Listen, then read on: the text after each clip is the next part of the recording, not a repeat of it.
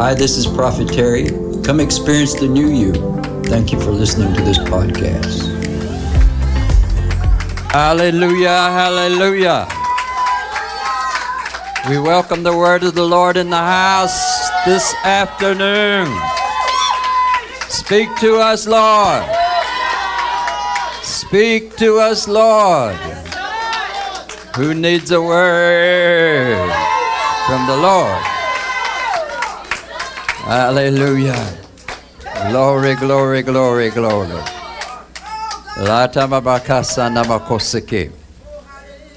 Glory. We want to continue this afternoon with this word. Amen. If you love those who love you, what credit is that to you? Even sinners love those who love them.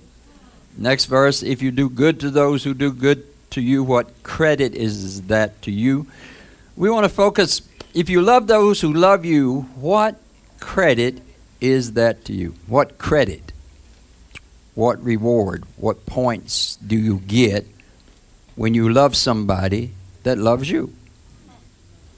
Even sinners do that, gangsters do that, drunks do that, perverted people do that. What credit do you get out of that? And it's a strange thought. So if you love God because He loves you, what credit is that? That thought in itself says there has to be more to your love than you just loving God because you love God because He loves you. Love has to be much deeper than that. What I want us to focus on is I want us to focus on the term religious love. Religious love is what most all of us operate in. A religious love is a 50-50 love. We might remember some of that if you was here from night to night. Night in the light, we talked about a 50-50 love. It's, it's fair love.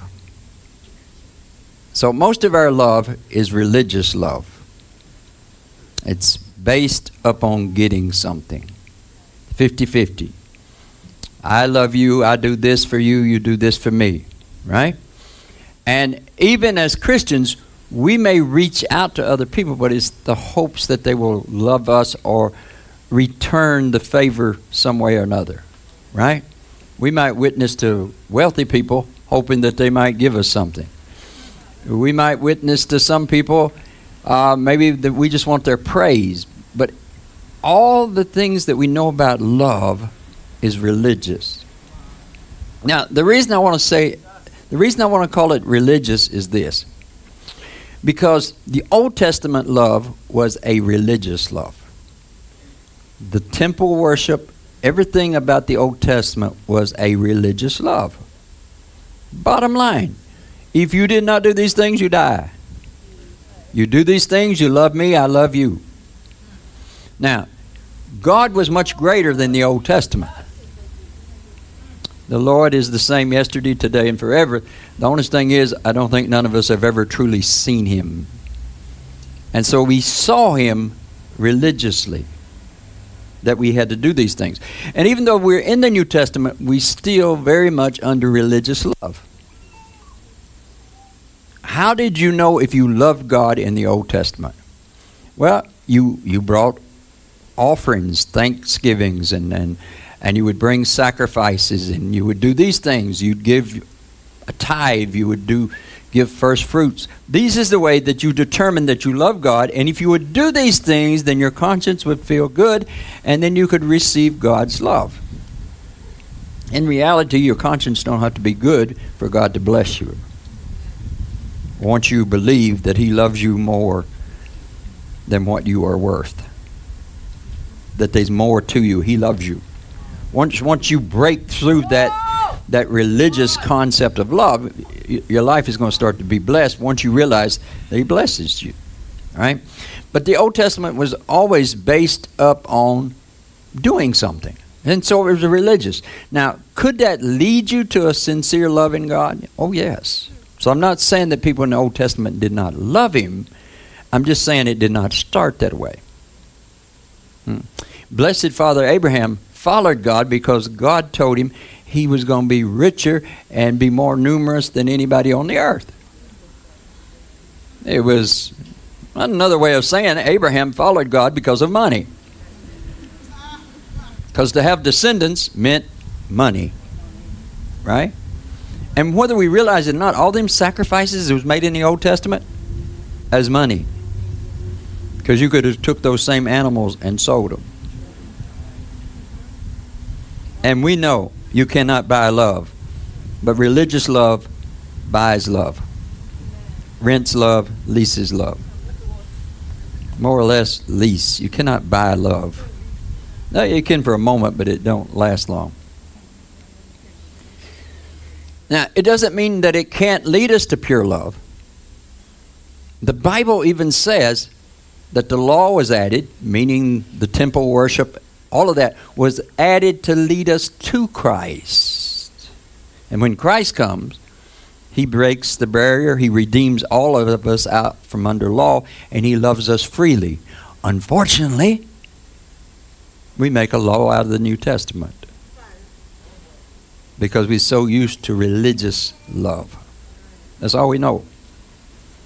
We love to get. Yes, we love our children, right? We love them because we expect them to love us back. We want our children to be successful so they can bless us in our old age.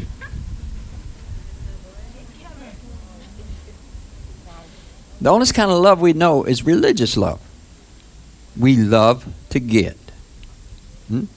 Now, I am sure there's some holy people in here this morning that would disagree with that concept. But just hold your holiness a moment.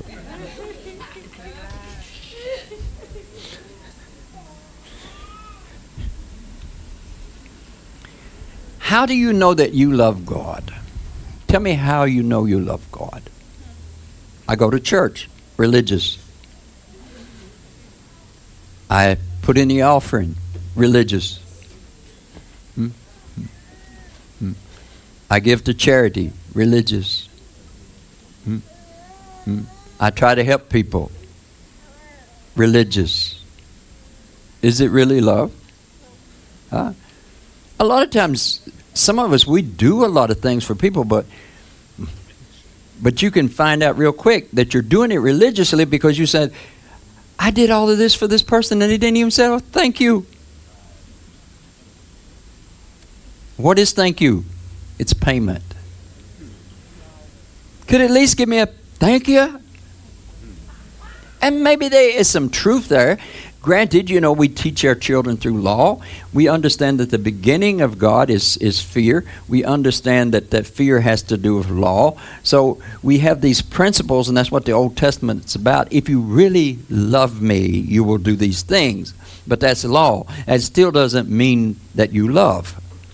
And you, as a child, whether from the womb or a child religiously, you may do these things because you've been taught to do these things, and that's the way you show love, but it doesn't mean that you really love. Now, sometimes we rebel against rules and we rebel against laws, but sometimes we do it not because we want to or because we care. We just feel like that's the right thing to do, or we're going to feel bad if we don't do it. And sometimes we try to help people, and they turn against us, and we say, nah, not me anymore. But if it was real love, you would not say that. Because Jesus says, love your enemies. In Matthew chapter 5, and down around verse 43 and verse 40, right there, you find this same scripture. And Jesus says, you've heard it said to love your neighbor and hate your enemies. But I tell you to love your enemies. He says, you have heard it said, love your neighbor, hate your enemies. We've all have that theology of religious love. Yes, that we love those who's going to love us. Even sinners do that. Everybody does that. That is not real love. That is a religious love. The perfect example of real love is Jesus died for us. Before we yet loved him, he loved us. We do not possess that real, pure love. At least I don't. I'll leave it up to you to judge for yourself. We're looking for something. Now, with that being said, I touched on marriage this morning. I want to do it again. Do you know why there's no marriage in heaven? The reason there's no marriage in heaven because it's religious. It is not real. It is a religious love. You don't get married to love. You get married for a dishwasher. You get married for foot rubs. You get married because your soul ain't right with God and you don't want to die in your sleep alone. Your soul ain't right with God, so you don't want to get old in the bed by yourself.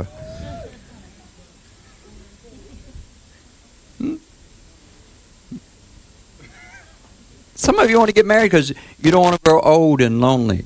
Why? Because you might be in the bed by yourself when God comes and gets you. As if anybody could save you.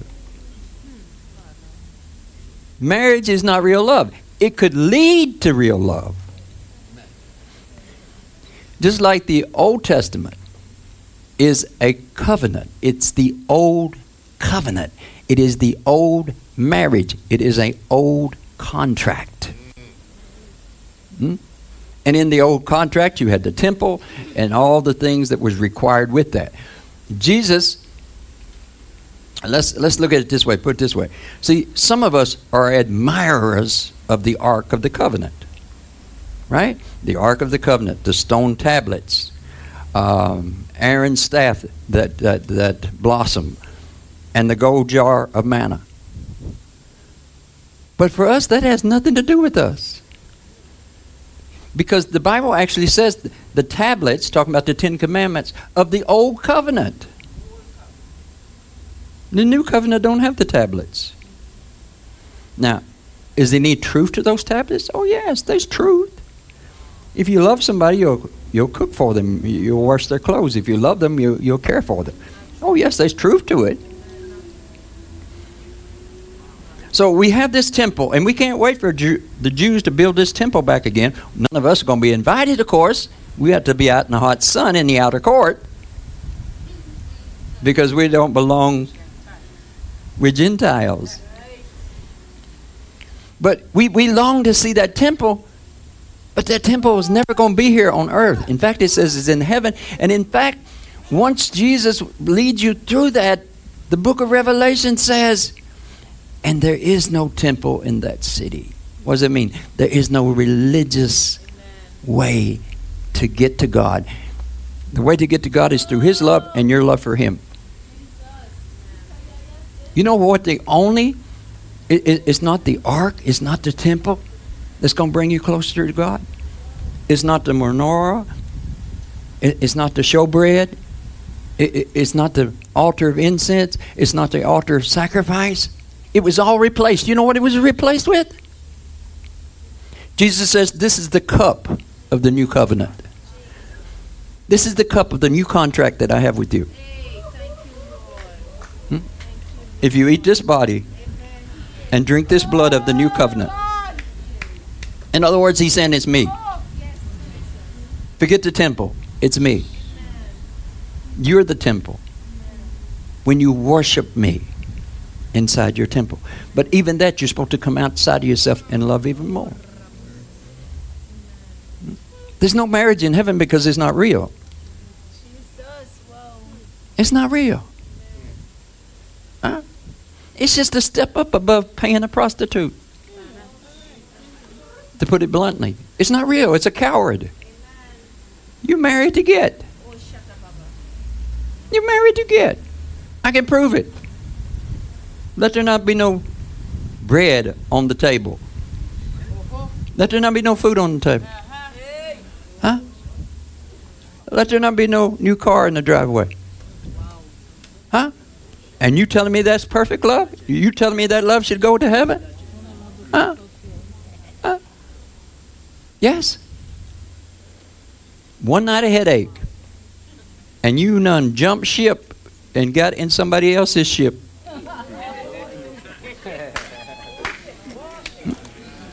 And some of you idolize marriage, but it is not real. It is religious. It's not real. It's a contract. You made a contract. You signed a contract. Either before the warden's office or before some preacher, you signed a contract. Yes? To keep sexuality to yourself? To be faithful? Yes? I'm going to grow old with you? Till death do your part? Nothing about happiness, just till death do us part.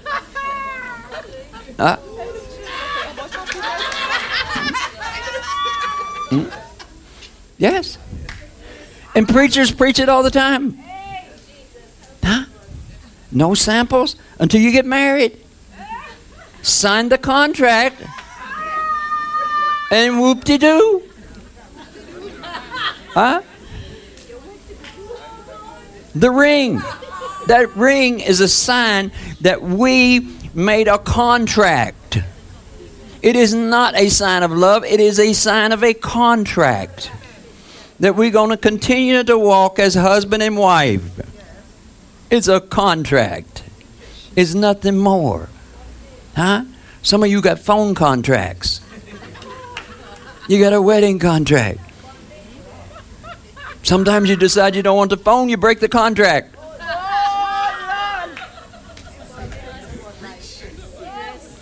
Am I telling the truth? As long as your love is hinged on the other person, you have no love. When your love is hinged on somebody else, you have no love. If your love is hinged on how somebody else treats you, you do not have love. You're just making contracts in life.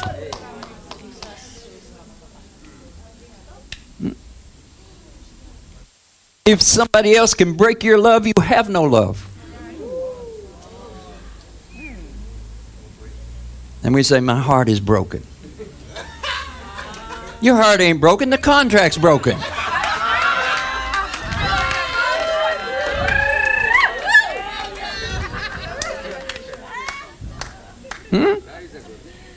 And courts wants to come and pick up your refrigerator.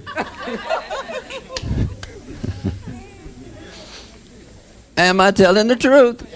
That is not love. We think that's love.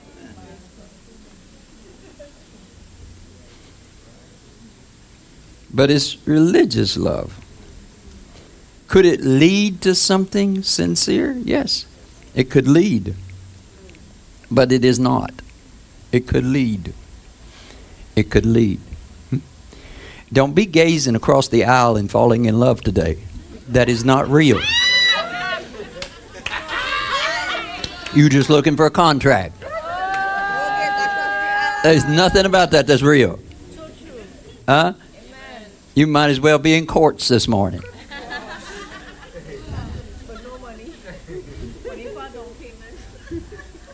But we think we have such great love. It's religious.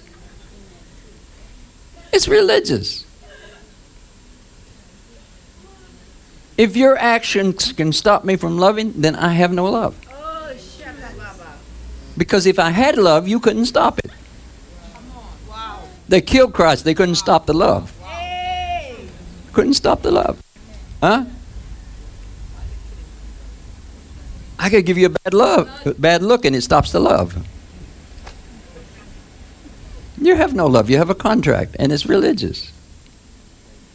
It's not real. It's not bona fide. It's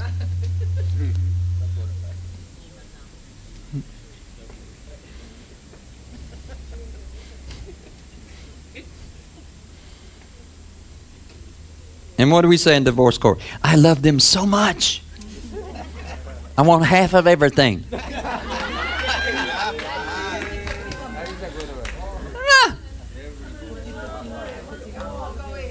If you had love, you wouldn't have to go to court.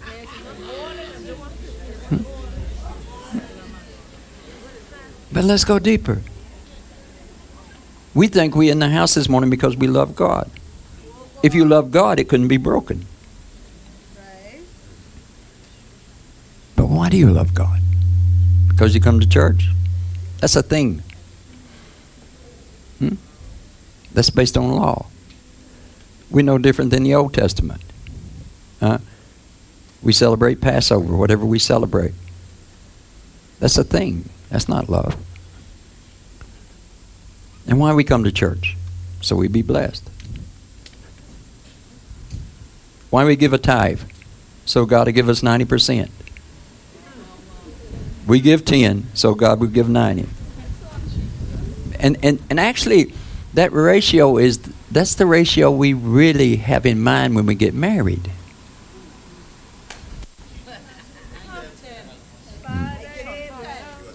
I'll do 10% of the cooking, you do the 90. I'll do 10% of the work you do. See, we like that 10%. But it don't work in a contract when you have in mind, you say we 50-50, but you have in mind, I'm going to give 10, you give 90. But they have in mind, I'm going to give 10 and you're going to give 90. So you only end up with 20% life. Well, not really. You spend the other 80% fighting and shutting down and saying it's not fair. Most of you married right now. It's obvious you're in a contract. I do more than they do. And it's not right.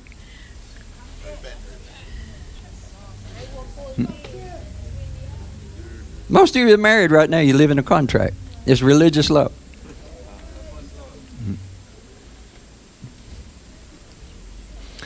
Da da da. What's love got to do with it?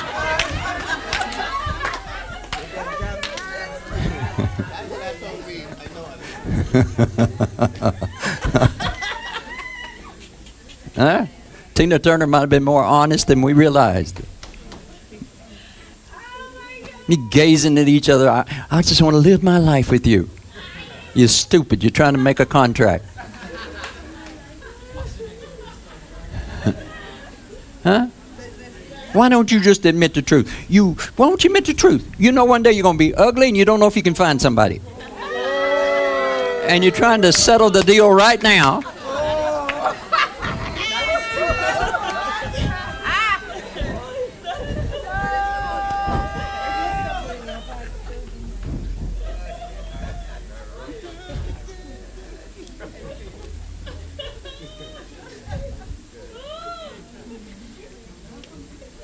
But here's the sad part. Most of us in church, we love God religiously. We love Him religiously. Huh? Yes? Some of you don't like to dance, but if the preacher says dance and you get $1,000, oh no, you boogie wooging. Huh? Because everybody knows we love to dance in this church. I'm not sure our motives are always right. Huh? Some of us trying to secure some deals while we're dancing, you know. If we're not trying to catch a man or find a replacement, we're trying to make a deal with God. Lord, you see how much I shake this morning for you? Am I telling the truth? We are merchants. I have sold you something. And what do I say? Goodbye. Come back soon. See you later. Come back soon. We're merchants. Come back soon. As if though we love that person. No, we want them to come back and buy. And that's the way our love is, but not God's love. And unfortunately, we've taken the New Testament and we've made it religious too. When truth is supposed to lead us to Christ. He's the high priest. He went through that. He redeemed us from all of that religious love that we could have a pure love. And even though He more than gives us 90%, He's more than fine with your 10%. Not that we shouldn't try to give more, but we may not have no more. And so we know There's no temple coming back here on earth. It's in heaven. And we know that once we enter into that place and we find that perfect love, the temple disappears. Because the temple is the contract. What is the contract? If you will trust me, you can live with me forever. What is the contract in the Old Testament, the Old Covenant? Do all these things. It's not that God found beauty in that. That's just where we start at. Because we love out of law. Yes, I'll live with you forever. I'll be true to you forever. I'll be your husband forever. If. You're no different than God. You're no different than God in the Old Testament. But that's the way he approached us because that's the only thing we can understand. And we had to learn that to have God's love, yes, we have to love back. But the Old Testament is religious in form. The New Covenant says, if you trust me and believe in me, you'll be with me. You'll be a new creature. It'll be a new order. What's the new creature? The new creature is somebody that loves non-religiously. You love because you love. And you love no matter what nobody else does to you. You're not going to take it back. You love. Amen. That love is genuine. Huh? It's genuine. Huh? Yes. Marriage breaks up. I don't care. I love you. I'm not taking it back. If you want to go your way, okay, go. I love you enough to release you. But I ain't going to hold nothing against you. But see, we feel like we have to hate to let people go. Only one way to get out of a bad marriage, and that's to love and forgive. That's the only way you will ever be free. And as long as we have unforgiveness, we're never going to find that pure love because love forgives. And unfortunately, because we live by law, we won't let God bless us. But the Lord loves us. He's not like the husbands and wives of this world. He loves us. Even if we didn't cook him breakfast, he'll still bless you. Even if we don't rub his feet, he'll still bless us. Because you can't stop God's love and the love he wants to show you. And he loves you freely because he thinks you're at a place that once you experience his love, you're just going to try to love back in return. You're not going to be perfect at it, but you're going to try. And what does he say? Love others as I have loved you. Quit holding all these grudges. Quit holding all these grudges. Isn't it strange? I know I'm talking about marriage this morning, but isn't it strange? You get married. And let's just say you manage to stay together. But down inside, you hope you don't have to spend eternity with them.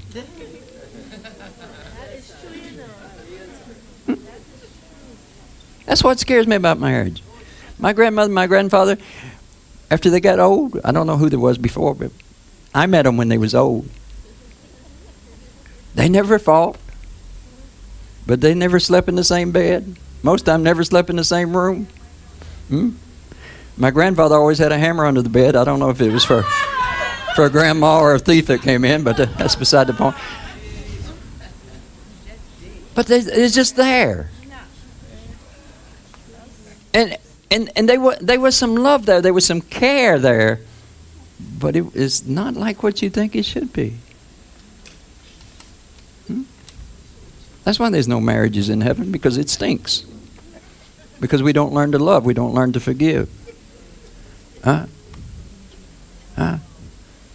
We enter the throne of heaven with a list of what they did to us.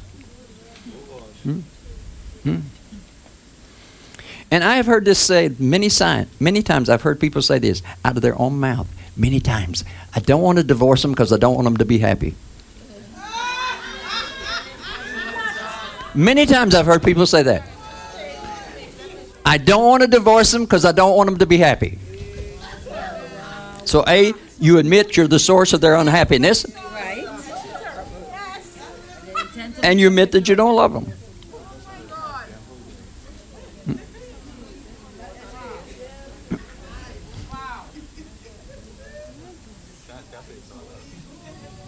That is not love. Marriage is not love. and family. That's not love. That's not love. They want to say blood is thicker than water? That's not true. The only blood that's thicker is the blood of a covenant. The greatest love you will have in your life is when somebody chooses to love you, and not because you happen to have the same last name. When somebody chooses to love you. Huh? Why do you have a marital contract? And I'm not saying we shouldn't get married, don't hear me wrong. But I'm saying it should lead to something else. Why you have a marital contract? You don't have a marital contract. You don't sign a marital contract for what you're feeling at the moment. You sign this marital contract so they can't back out of it.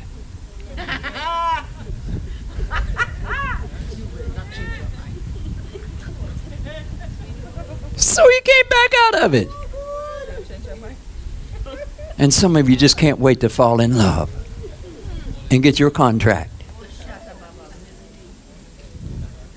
But the saddest part of all is we approach God like that, because that's the honest love we know. Yes? You can't say the greatest love is marriage, and then, if you don't do your 50%, then I'm not going to do my 50%. You can't have that ideology about what love is. That's what's written in your heart. Your heart, the love in your heart, it is written under religiousness. You have religious laws. So you can't say that that's the way you are in marriage, that's the way you are in friendship, that's the way you are in partnership, and then when you come to God, you believe God is the same way. That unless you do these things, so unless I come to church, unless I give in the offering box, unless I show a little charity, unless I say God bless you, then God ain't going to do his part. And that's the Old Testament law. That is not the New Testament covenant. That's the Old Covenant. In Matthew 5, the Lord says something else that's quite interesting. He says, if you only greet those that greet you, or if you only greet your brother, what credit is that to you? Huh? See, some of us think we're very loving and very friendly. Right? I mean, some of us come to church, we don't greet nobody. I pray that changes. But some of you come to church, you greet everybody. Oh, hi, hi, hi, hi, hi. But you ain't friendly nowhere else. Your neighbors don't know you. Jesus says, if you only greet those that greet you, what credit is that? What credit is that?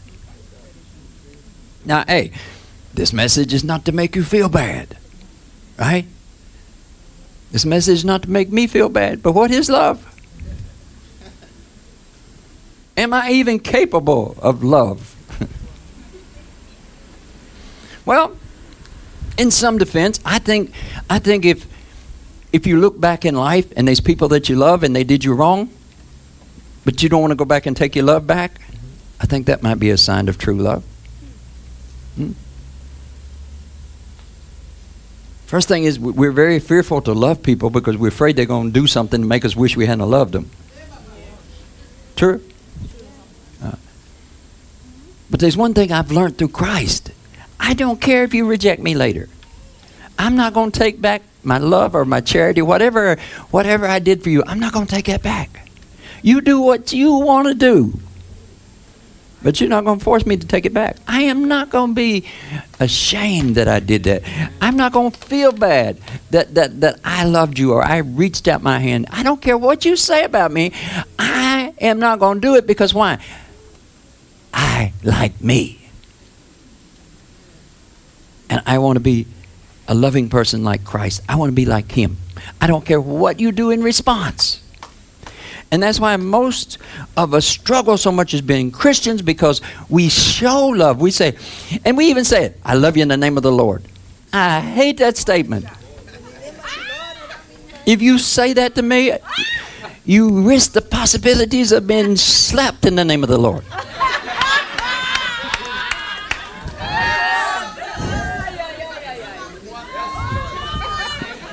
Because I didn't know I was so unloving that the only person that could make you love me is Jesus.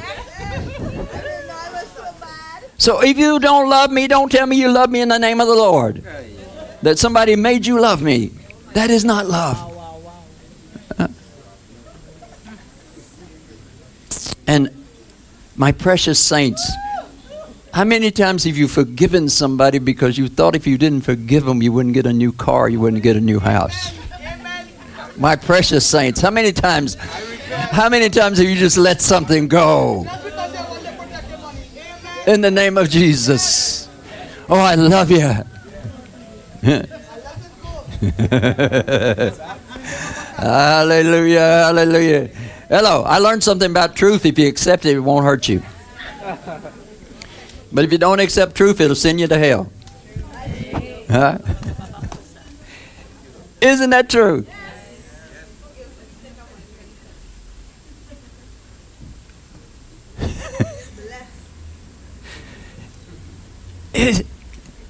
It's all a con.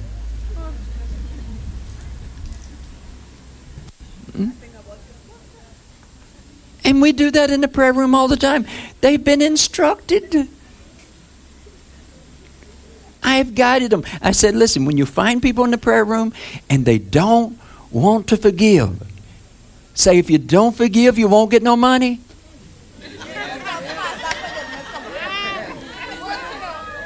Every time. Every time. And the truth is, I'm not lying, because it does affect your money, because if you don't forgive, then you count yourself not worthy. The thing about living under law is this. When you don't do your part of the love, you feel bad. Then you say, I don't deserve. Right? You cheat on your husband or wife and you say, I don't deserve. Everybody follow? So not only do you give out based on law, you receive based on law. So the Lord can't bless you, because you only receive based on law. Lord says, I love you, I want to bless you. But you only think you're worth $12.95. And some of you think you still owe.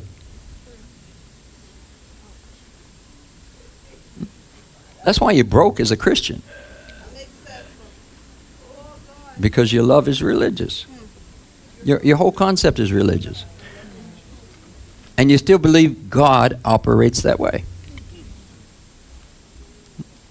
You think He operates that way. So in the prayer room, I say, listen, when they get stubborn and they don't want to forgive, just say, hey, listen, money going to stop coming. By the way, how is your money? Oh, I ain't got no money. See, told you. Now, I might be a little trickery there, but I'm not. It might be a little bit deceiving, but I'm still telling you the truth. You forgive. Get that guilt off of you.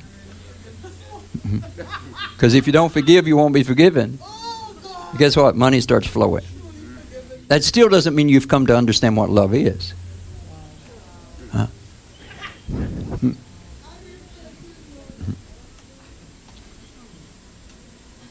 See, I have some disciples in the house, right? Ain't gonna call no names. Sometimes they want to give me a rough time, they give me a hard time, and I start saying, they say, I'm sorry, prophet. We should have that control over our children. When they start sassing, go. It works, you know. It works, you know. Okay, money. Yes, Jessica. Huh? Do you have an eye problem? We need to go to the doctor. Why is it eye rolling?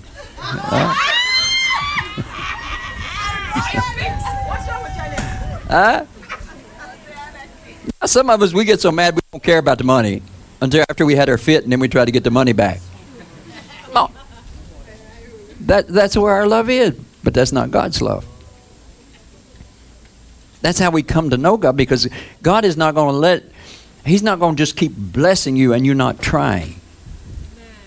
So it's important that we teach, and that's what the Old Testament was about, was teaching children. Listen, if you love me, you would do this. Yes. Or we'd say, clean your room.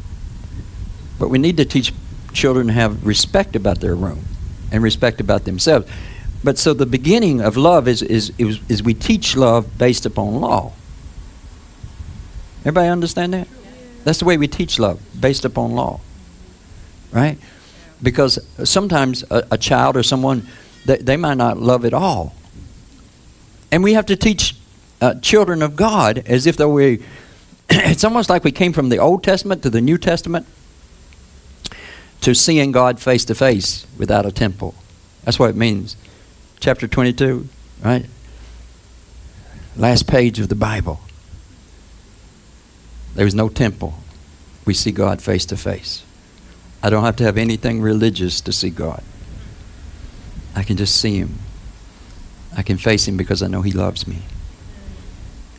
And I love Him with whatever little love I got to show Him. But it's almost like every child that comes in, it's almost like you got to take them through the Old Testament and bring them to the New Testament. Because you got to teach them what love is. You can't just be acting anyhow and say, oh, God loves me, He's just a big marshmallow. No, you got to teach, you got to love in return. Or try.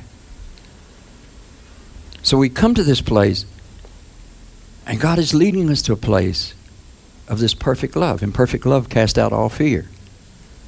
Huh? But all our fear ain't been cast out because we don't have perfect love. Perfect love don't have no temple. It don't have no religious way of doing things.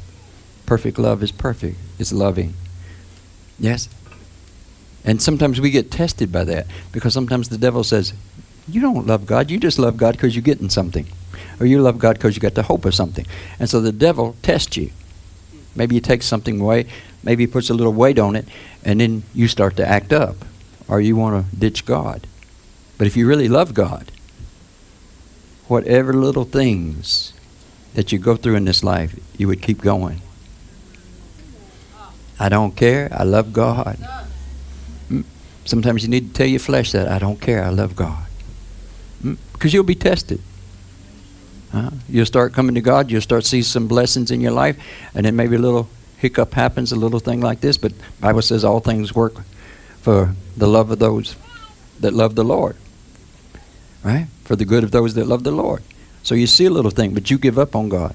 Just like you give up on marriage, just like you give up on friendship, just like you give up on everybody else. They're not doing fair.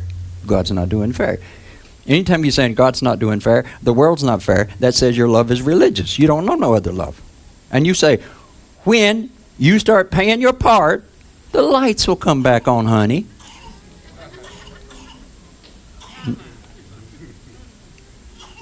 Is that the truth?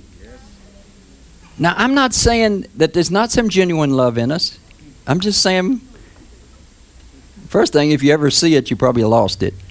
I'm just saying it's there, but it could be so much more if we understand what real love is. And the fact that we have unforgiveness says we don't have real love. Huh? Forget what somebody did to you. Don't be ashamed of loving somebody. Don't be ashamed of giving somebody a chance. I don't know, maybe you gave them too much a chance, but don't be ashamed of it. Live and learn, but don't be ashamed of it. You love somebody and they don't love you now? What are you ashamed of? Because if you say, I take it back, then it was never real to start with. Huh? They may have hurt you, they may have quit, they may have run off because their love ain't real.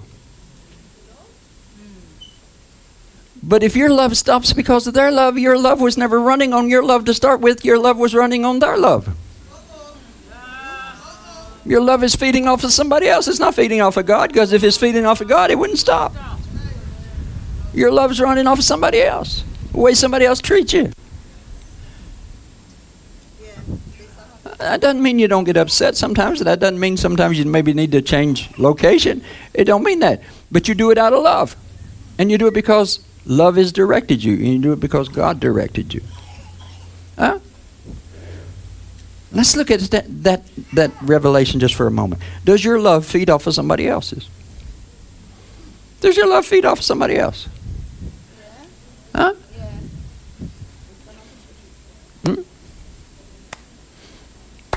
Yes, Shauna? Yes, Prophet. Tall, dark, and handsome comes in.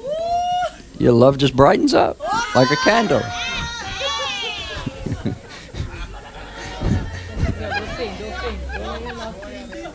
Huh?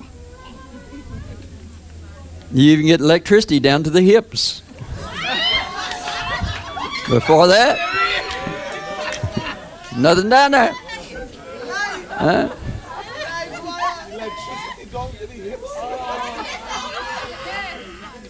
Think about it. Is your love feeding off of something else? Maybe your love ain't even operating right now because you ain't found the right person.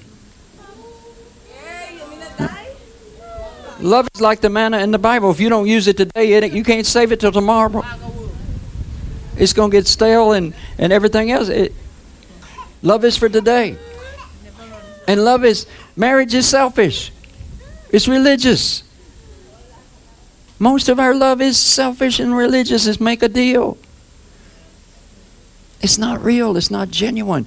And the point I want to keep coming across is this is the way we approach God. But even worse, this is the way we think God is. You think God is like that? Tell me you don't. You think God is like that. You think if you don't give enough, God ain't going to give. Now, granted, he ain't going to spoil you.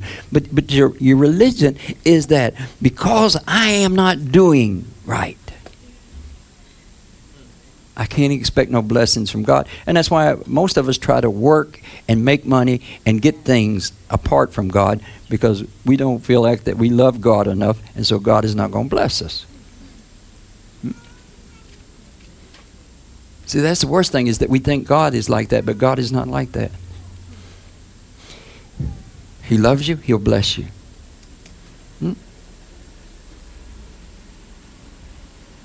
And his love will lead you to kindness, lead you to repentance. His love is so great. I mean, the proof is there. It may sound a little cliche-ish, a little religious, but he died for us. He died for the ungodly. He died for sinners. He died for us. He loved us before we loved him. His love is enduring, but not ours. Our love is hinged on something. And even when we love God, most times it's hinged on God. It's hinged on that. With the exception of a few spirit-filled people that says the praise goes up, the money comes down.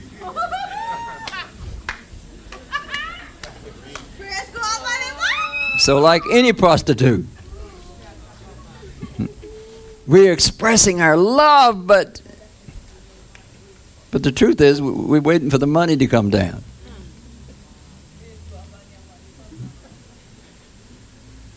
I don't think I'm condemning the whole human race. I'm just saying that we all fall short. And that we don't understand what real love is. But you've seen it. You've seen it. You've had it a time or two. You know him. His name is Jesus. Those times when you do something and don't want nothing in return. Those times when you have true compassion and you're not trying to be like Mother Teresa. But you have a genuine love. Wonder how much more we're capable of if we would get away from religious love. Listen, the reason you're not happy in your life right now is because you don't have love. And the reason you don't have love is because your love is connected to someone human and not someone heavenly.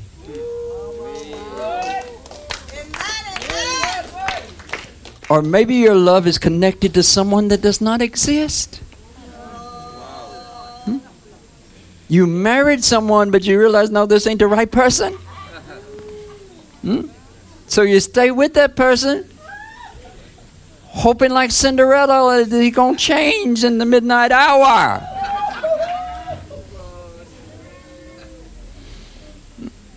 The reason you have not love is not because you're lonely, it's not because you're broke. It's not because you're not married. It's not because you don't have a good job. The reason you don't have love in your life is because you're connected to things and you're waiting on things that are not real to start with. When you connect to Him, when you allow Jesus to take you through the Old Testament and through the New Testament, when you come to a place where you're face to face with God, I don't have to quote Psalm 42. I don't have to sing hymn number 38. I can come face to face with the Lord. And I come face to face with the Lord because I know He's so loving that He's going to be nice to me in spite of my deceptive ways and my manipulative ways and my deceptions and my religious love. He's going to love me in spite of it. In spite of it.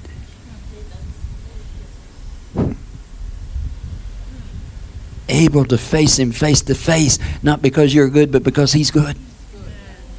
Huh? I don't have to have a priest holding my hands. I don't have to have a wave offering in my hands so not to be struck down. Huh? The Old Testament says you cannot come into the holy place. That intimate place. You could only come into that intimate place. And mind you, God wasn't in there. Always in there with some memories of what God has done, but you couldn't come in there with an empty hand. You had to bring something in. You had to bring an offering in. And then in modern day Christianity with Jesus Christ, we hear preachers say, don't come to God empty-handed. Empty-hearted maybe. Because we're still teaching. Huh? Bring God a tithe. Bring God an offering. Because we're still teaching that if you love God, you would give something back to Him. But He's not looking for your money. He's looking for your heart. And He's not looking for more than you got. He's looking for that genuine thing. Huh? Religious love is the most tormenting love there is. It is tormenting. It rips you apart. I don't know that there's anything else, because even gangsters have love. Huh? They love each other. And they love all the ATMs in the world, which is you.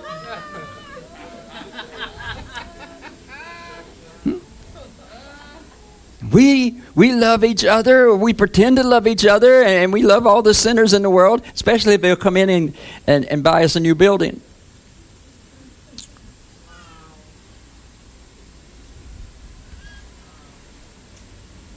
That's our love. But there's a love in God that's not based on that. There's a love in God where He will teach you how to love.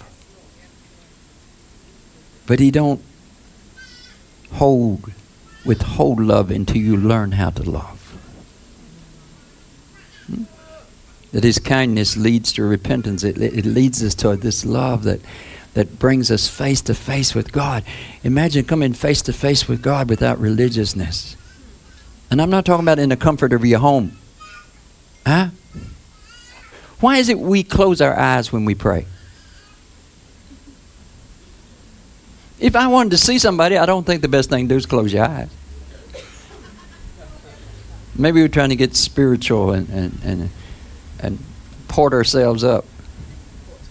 Maybe we close our eyes because we're afraid we'll see Him.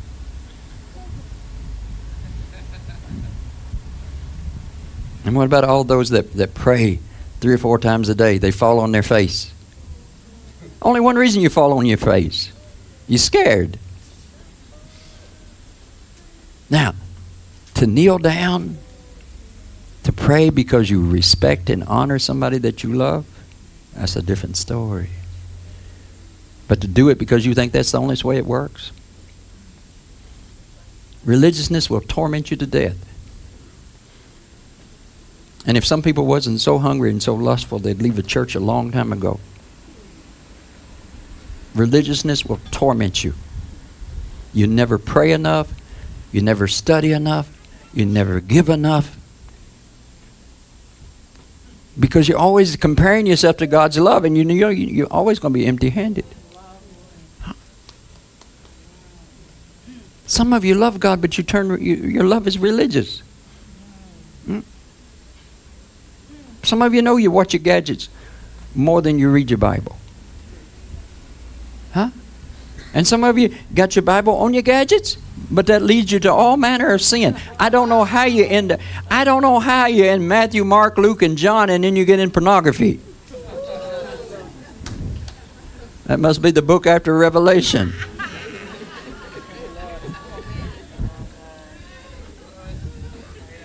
But here's the thing. And you're saying, Lord, but I never get a revelation. I never see a vision. Because you're not coming to me out of love. You want me to give you a vision so you can tell everybody that you're so special to God and make everybody else jealous? Huh? That's why you're not getting nothing out of it? Honest. Why are you reading your Bible? You want more money. Huh? Is it really love that you're searching for? I believe it can be, but you got to know how to deal with your flesh. Because your flesh will accuse you. But Jesus is greater than your flesh. Jesus says the spirit is willing, but the body is weak. What does that mean? It means your flesh is always fighting you. I don't keep a record how much I pray. I love God. Do I pray enough compared to the love He gives me? Never, never, never, never. Do I study enough compared to the love He gives me? Never, never, never, never. And I thank God for teaching me that. He taught me that a long time ago. Because I was quite pious and I was reading and studying all the time. And He rebuked me. I thought it was the devil. Said, quit reading. The Bible, quit reading. I thought it was the devil talking to me. So I try to slip around and read again. Quit reading. I don't know if it was God or the devil. I felt like it was God, but I couldn't imagine God telling me to quit reading. But whoever told me to quit reading had authority because I closed the book up.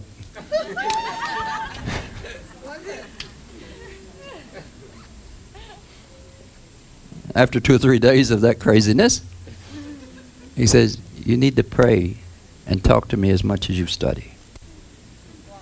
Jesus said to the Pharisees, you diligently study because you think by all your studying you possess eternal life. Or that you possess me. Jesus says, you don't know me and you haven't seen me. I'm right before you. And you don't recognize me. See, that's religious love. Huh? That's religious love.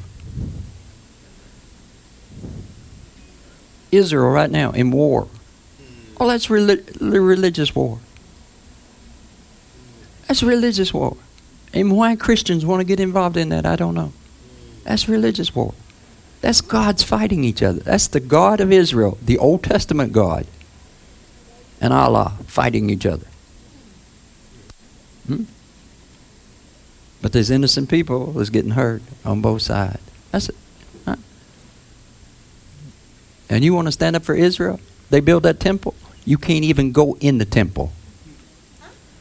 You're going to stand in the outer court in the hot sun. And you know how much Trinidadians like standing in the sun. They'll be in there with a bunch of umbrellas.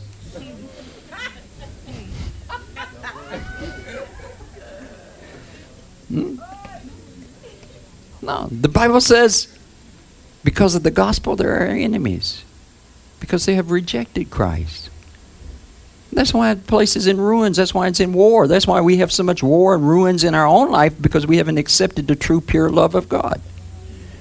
Jesus came down in the purest form and said, hey, listen, you're trying to love me through law. You can't do that. You got to accept my love. You got to know that I love you. My love's strong enough to keep you. Huh? Let me put it this way. You could be the worst of sinners. Yes.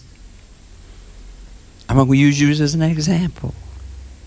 Not because you're a good example of the worst of sinners. I'm just going to use you as an example. I get permission? Yes, of course. She said, go. She just told me to use her. You could be the worst of sinners. You could be a prostitute by all rights. Money hungry.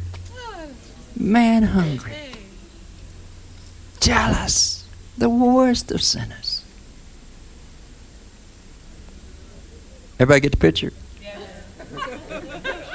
Your legs shaking there. Everybody understand? Now, we would find accounts in the Old Testament. Who are you to come before the righteous? But you know what? Let's just say this is who this person is. Just the illustration, right? But you know, if my love is strong enough, none of that matters. Somebody hear me? If my love is strong enough, it don't matter who you are. I can love you. I can eat in your house.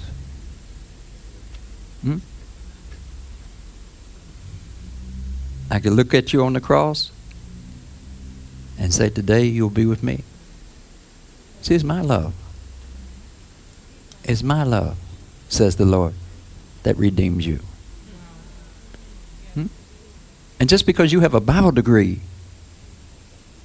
doesn't mean that you deserve that love anymore.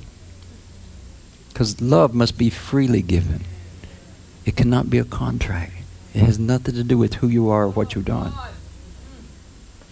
But I want you to understand this, because somebody needs to see this. This is a perfect example of Christ. Now, some other man could stand here, right? And they could say, nah, I know who she is. It's nice to see you. Anybody hear me? So what saves the sinner? My love. And what would save more sinners? Your love. If you'd quit judging people. Regardless of what they've done to you in the past, or any possibilities what they might do to you in the future. What keeps you is my love, says the Lord. Nothing else. My love keeps you. I don't care who you slept with last night. Of the Lord.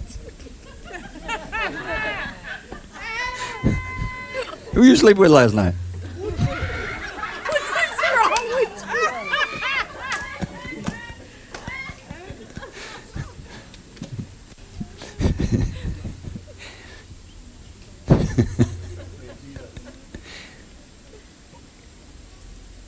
But then it's up to this person to receive that love. But it don't matter. If God accepts you, God accepts you. Now, should we, just using her as an example, should we straighten up our life? Oh, yes. Should we respond more in love? Yes. But bottom line is my love. Don't tell me how much I can love. Don't tell me how much I can forgive. Don't tell me how much I can keep caring for you. That is not your place. Not for someone else's life or your life. You can't tell me I don't love you. Even though hell is full of people that don't believe it.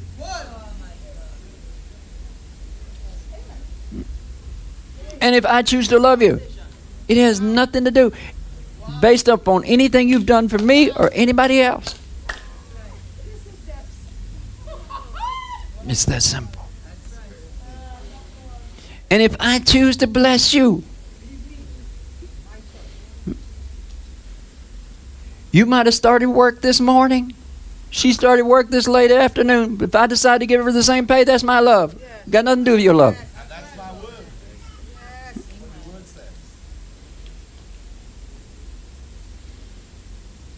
If I choose to bless you, and you choose to believe that I will bless you, even though you're not a perfect church attendant, even though you're still caught up in some backing out, if I choose to love you, then that's my choice. Nobody else can block my love. And you shouldn't even be trying to block it. If I say I love you and I want to bless your life and I want to use you as a witness to my glory, I want to get you out of poverty, if I choose. The only question here is how much you believe God loves, or is he like you? Does he love religiously, or does he love with all his heart? Because if I believe that if I show you this love, then it's going to begin to change your life.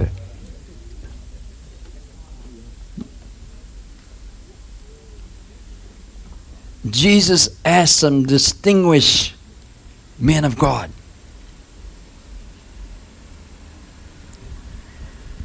who would love me more? The one who's been forgiven little, or the one who's been forgiven a lot? Who loves me more?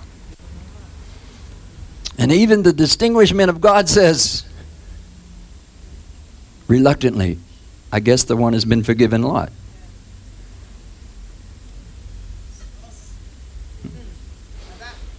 But here's the thing. God gives us this same love. He breathes on us the Holy Spirit that we can forgive other people and that we can love other people regardless. Yes?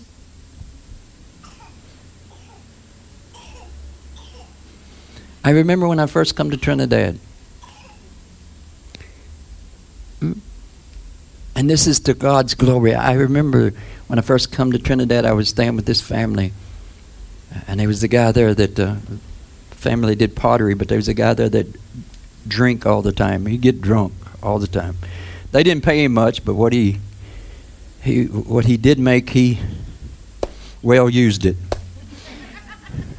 He was drunk all the time. He kind of took care of his family, but not really. He'd drunk all the time. But you know, this man come to me more than anybody else. He'd come to me when he's so drunk he couldn't stand. And I'd lay hands on him and he'd get peace. Because that old alcoholic spirit just tormented his soul. But I lay hands on him, he gets peace. I'd cast it out, he'd get peace. But for some reason or other, he always wanted to return back to that.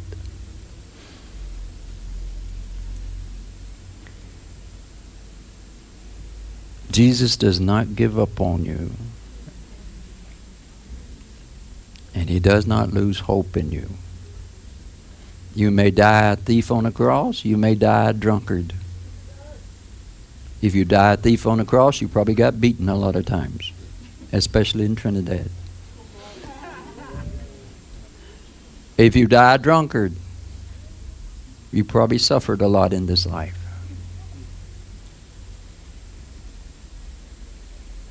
But you can find salvation on the cross.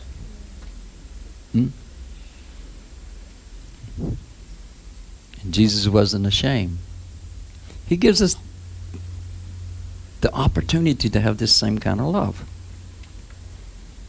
And if we have this same kind of love, then marriage could be a bliss in this life, and other things could be a bliss in this life. But we got to get past this religious love. Religious love is always based upon regulations and requirements. And we all fall short. True? We all fall short. Now, that's not a reason to beat up on yourself. It's just truth. It's just truth. Now, probably, I realize that this message might hurt if you're religious. Because basically what I'm telling you is you ain't not going to get into the kingdom of heaven. And if you're religious, that is true, because you think you're going to get into heaven through religious love, and you're not.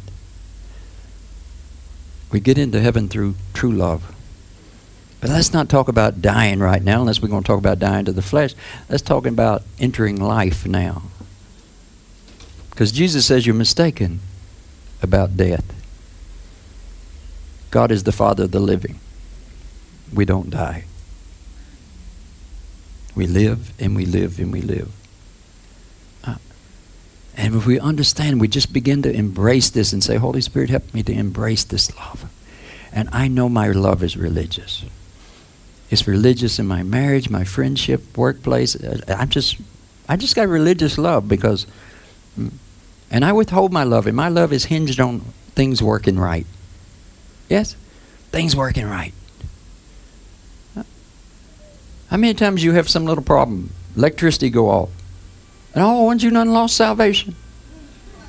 Or you think, oh God, what did I do wrong? What did I do wrong? What did I do wrong? Lord, I'm sorry I ate that extra piece of chicken. I'm sorry. That's what we do, right? Huh? That's what we do. What did I do wrong?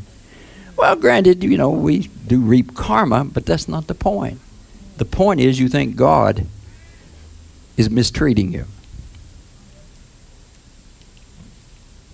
But that's religious love. So every time you do something wrong, pop, pop. Understand? That's not God. That's not God. Is there consequences in this life? Can you mess up your life and live a terrible life? Yes. But if you listen to God, He will get you out of that. And He will lead you to promises and blessings upon blessings. But you got to follow Him. If you don't follow Him, all right, I'll meet you on the cross. That's a good old song. I'll meet you on the cross. But that's not the life He has for you. Meet you on the cross. He wants you to know this love. And He wants you to be a receiver of this love. And He wants you to be a witness of this love. And He wants you to have this love. Wouldn't it be awesome to have this love? I mean, how many times you wanted to kill your husband or wife? That's religious love. If you really loved your husband or wife, you wouldn't be wanting to kill them? Yes? You wouldn't be wanting to kill them? You wouldn't be wanting to know how to get rid of them? Or who to replace them with? So it's torment, right? Who can say that marriage is torment? You know why it's torment? Because your love ain't real. If your love was real, you would forgive the occasional moments of ignorance. Huh? You would forgive the occasional burnt pie. You would let these things slide. Is that true? Is that true? Yes. You have torment in your marriage and your friendship and all other relationships because you don't have real love. Something happens, love gone. Because your love is not based upon truth, it's not based upon God, it's connected to something earthly, and what makes it worse is connected to some other human being. Or to the weather. I go on the beach tomorrow. It rains. God don't love me.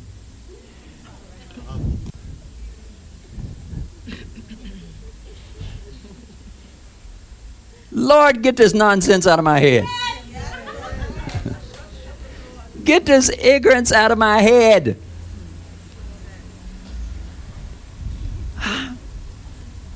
Beating up on yourself because you can't study enough, because you can't pray enough. Like that's really going to help you, Oh, you got all kinds of power now that you just said, I am the worst of sinners, like Paul, right? Oh, that's going to give you all kinds of strength to be religious now, right? No. It's going to make it that much harder. But it's forgiveness. And it's learning to realize sometimes you're weak. Lord, I just want to study more. But you know my weakness. I just. But the bottom line here, it's like if you want to study more, you want to read your Bible more. And you can say, Lord, you know my weakness. I want to read more. I want to study more. But there's another thing you need to deal with. Why do you want to study more and read more? Is it because you want to know more scripture so you can talk with the pastor? You want to know more scripture so you can feel like you're like everybody else that knows a little bit about the Bible? Why you want to study more?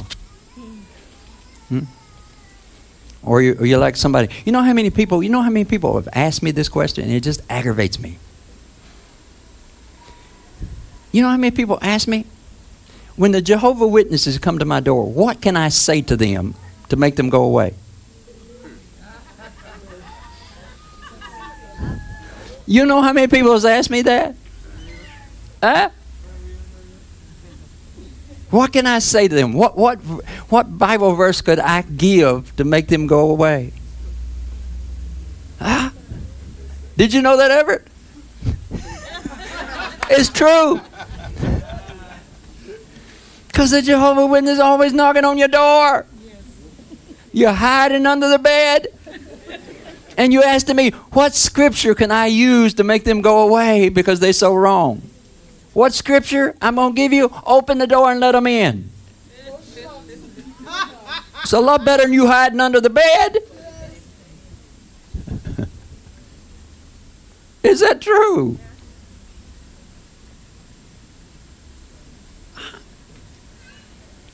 Why do we always want to beat up on people that's trying to reach people? Whatever errors we have, God will work it out. But where's our love?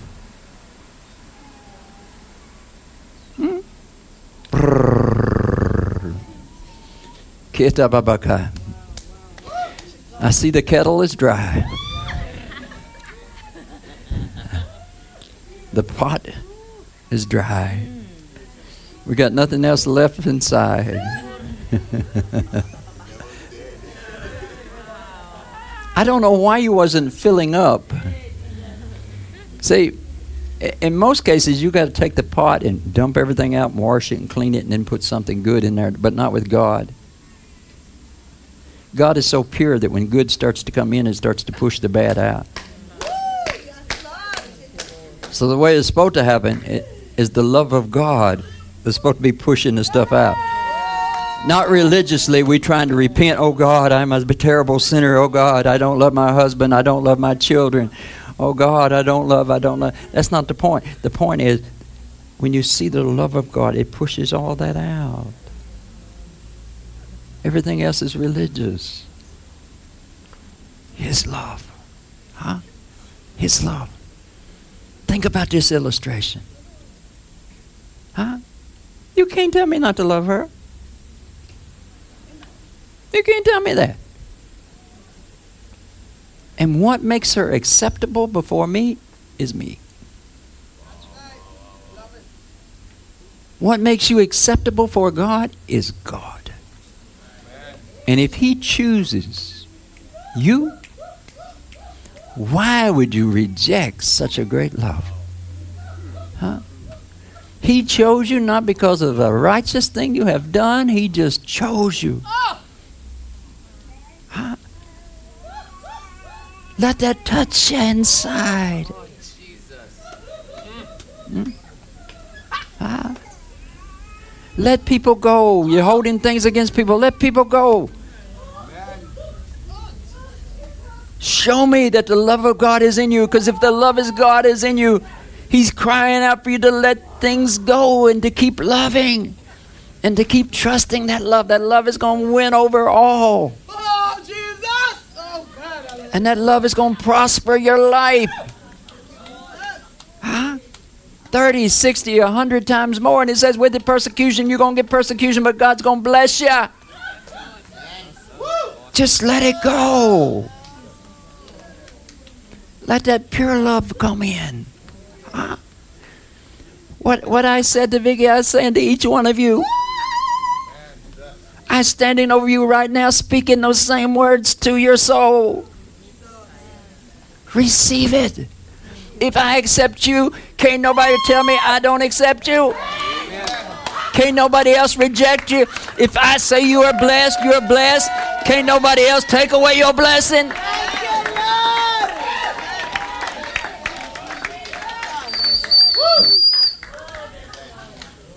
Now, the only thing that might take away the blessing is if Vicky turned and looked at Suzanne and said, "What you watching me for?"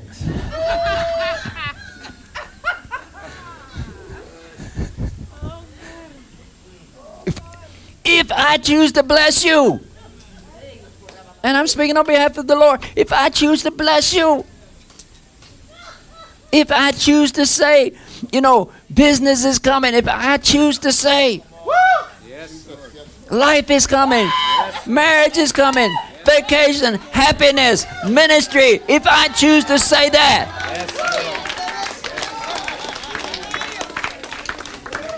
and don't give me no speech about how sorry you are for all the things you have done. Just tell me thank you.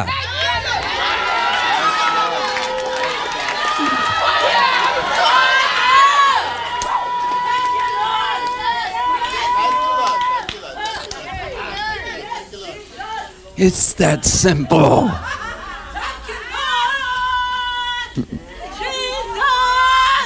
I'm not looking for blood because I see my own blood. And it's my blood. It's my life. If I stand over you and I say, you are about to be blessed. I'm going to change your heart. I'm going to change your mind. I'm going to change everything in your life. I'm going to give you tongues you never had before.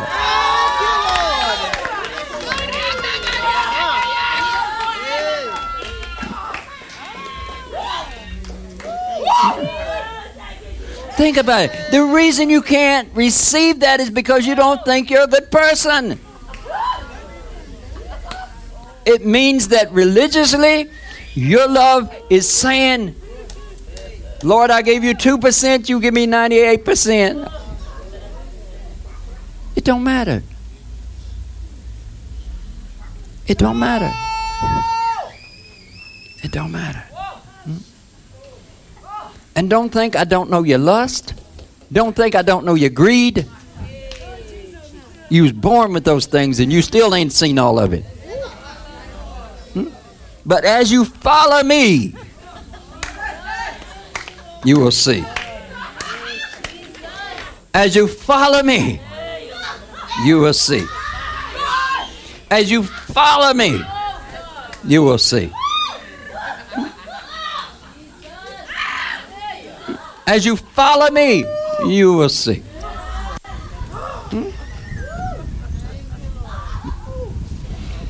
This little girl right here, when I first met her, 23 years ago.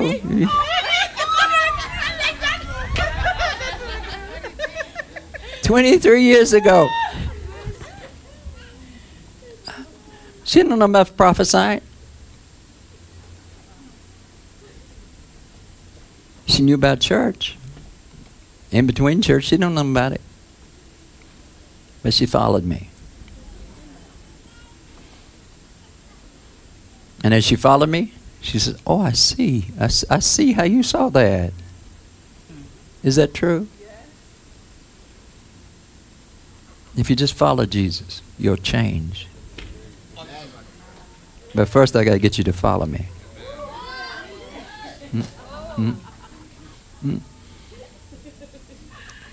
Peter, Andrew, John, and James, they was fishermen. What does he say?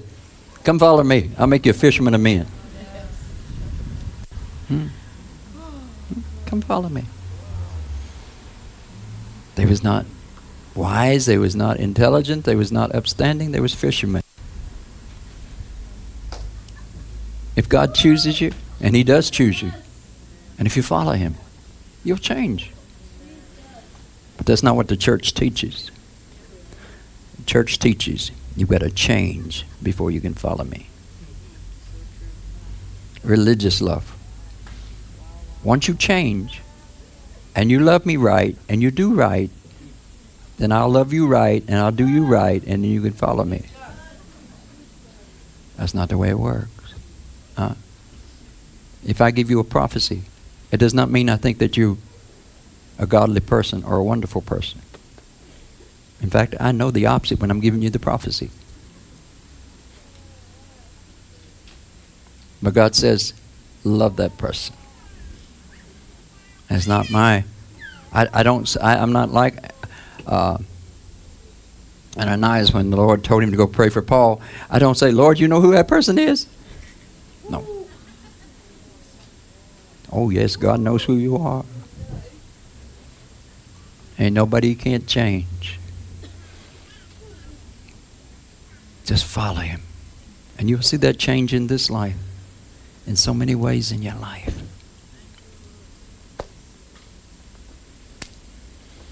Get rid of the religious love. Huh? Some of you come to church and you're not free. Afraid you're going to do something wrong. Yes? Well, there has to be order in church, and I understand some churches like order more than other churches. I understand that. But after a while, well, you should know this house. And if you follow this house, you should become freer, right? And more blessed. Something's not right if your pocketbook is not changing when you come to this house. So true. And it's not my fault. It's not God's fault. It's because you don't believe in a perfect love. Somebody that could love you, change your life. Nobody ever cleaned up their life and followed God. When God found us, we wasn't doing anything right. And we didn't start doing anything right.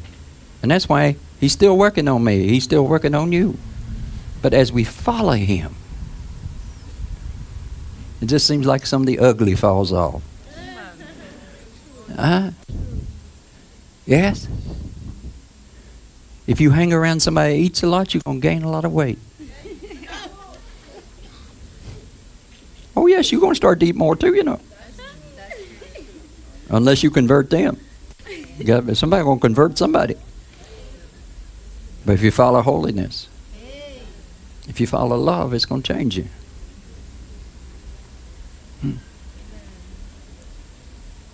Follow him. Follow him with all your heart. Follow him. You know why the Bible says lean not to your own understanding?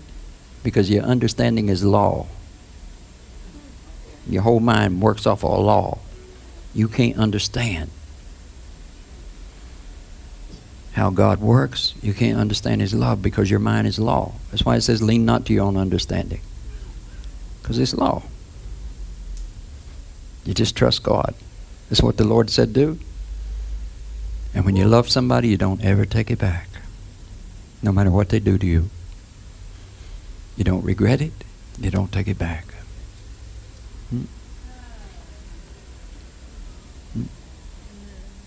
Please, prove the devil wrong today.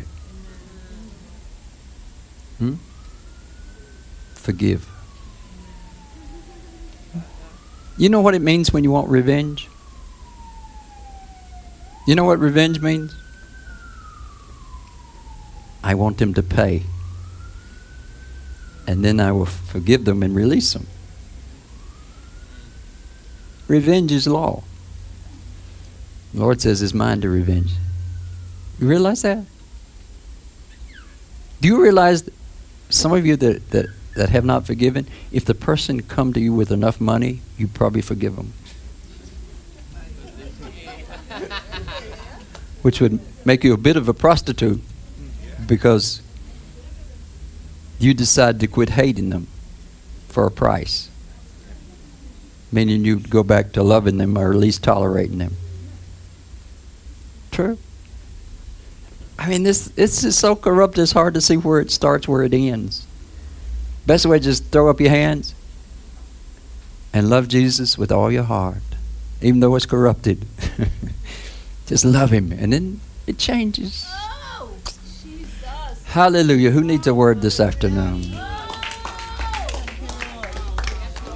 Mm-hmm. Mm-hmm. Mm-hmm. Mm-hmm. Mm-hmm.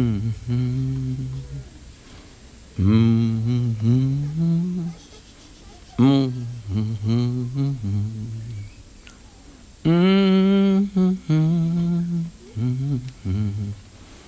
Mm-hmm.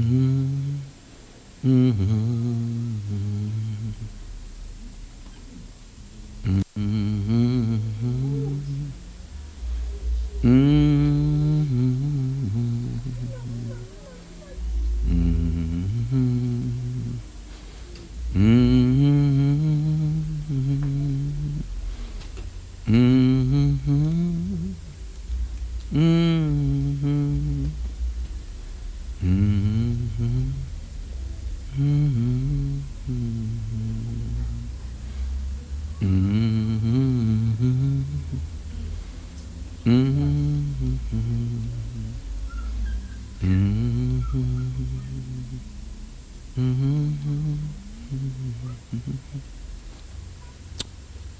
Do you know God loves you?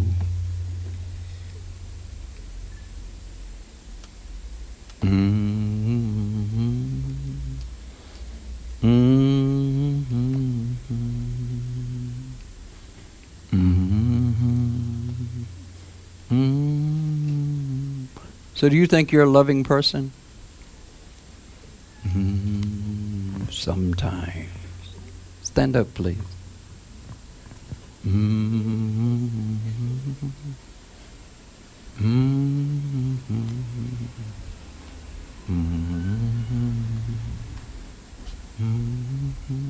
So how often do you beat up on yourself?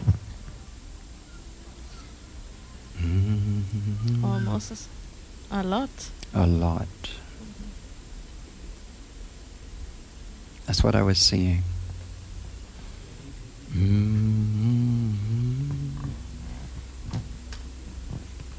Saturday night. Would that be last night? Last night? You beat up on yourself last night?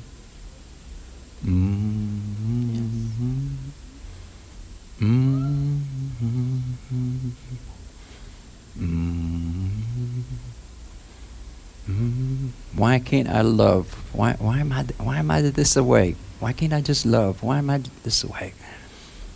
You ever ask God, why am I this way? Yes. You do? All right. This is just so you know that you have met with God today, right?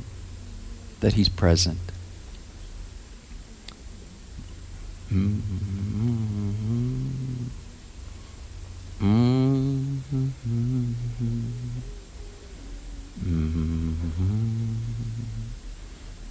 The Lord does not embarrass us. Sometimes it takes His presence to let us know how much He loves us. So if God loves you, why would you beat up on yourself so? Well, maybe we beat up on ourselves because we're not like God, or we beat up on ourselves because we think God wants us to be a lot more loving. But first thing is, who says you're not loving? See, we just, it's all law. But if you really knew God loved you, you would not beat up on yourself. That love would forgive you, let you forgive yourself.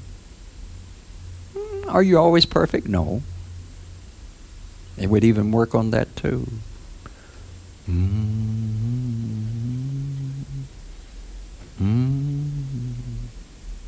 You ever cut yourself?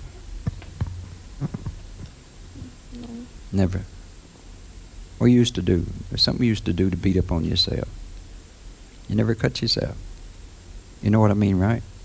Marks? Mm-hmm. You never done that. No.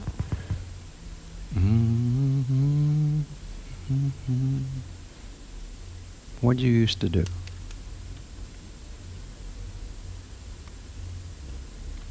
Can you tell me? You know what I'm talking about? Yeah. Can you tell me? It feel good to confess it. Can you tell me?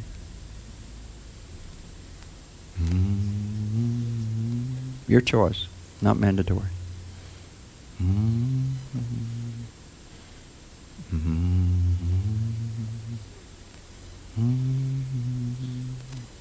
It's strange. I keep seeing something with your wrist. That's why I asked you if you cut yourself. I keep seeing something with your wrist. It's almost like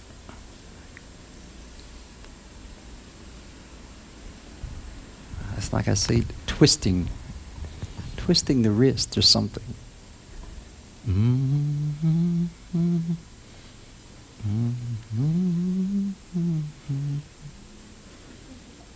So can you tell me? You don't want to tell me.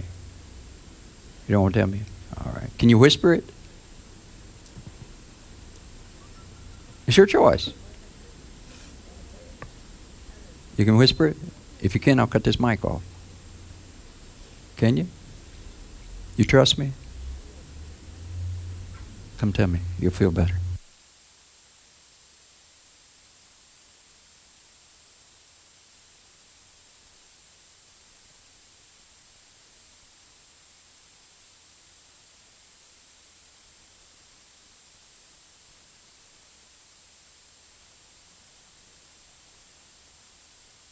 Mm-hmm. And that's nothing to be ashamed of. I am sure you're not the only person in this room. Yes. Mm-hmm. Jesus bled for us. Anytime you feel to hurt yourself, Jesus done hurt himself for you. None hurts. There's this drunk in Guyana, and the testimony was, he'd go out, get drunk, spend all his money, come home, mean as a snake, just tormenting everybody in the house.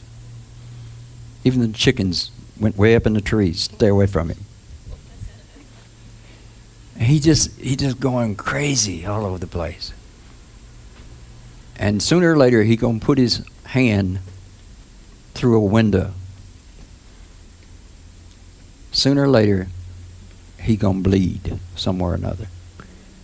And they said as soon as the man started to bleed, he'd get still and go to sleep. Is the sign of the blood. Because he felt like he paid the price. That's inside of all of us. Yes? It's inside her, it's inside of all of us. All of us will torment ourselves when our accusers has convinced our conscience that we are bad. Everybody follow? But don't have to. You just got to believe that Jesus loves you. You must trust him more, because some of the judgments against yourselves are not right. Sometimes you get to a place where you just believe anything anybody says about you. And the bottom line is, whether you're good or bad, the Lord is with you. And he don't want that torment in your life. And so what you're going through, I want you to know the Lord is with you, but you're not letting him be in you. It's almost like you push him out. You won't let him minister to you. It's okay to cry to him and say, Lord, I'm sorry. But sometimes it's not all your fault. You just have this habit of feeling guilty a lot. But sometimes it is some of your fault, because sometimes you can get a little loud. True? That's true. This your first time here? Yes. Yeah. You gonna come back again? Yeah. The reason I said that, I ain't coming back here no more. These people, we do this all the time in this house. And I don't know if you know about the prayer rooms, but after service, you can go for prayer. You ever been for prayer here? No. Oh. Her name is Down. By choice or by force? You praying for her? You like her? Huh? Yeah, she seems nice. She seems nice.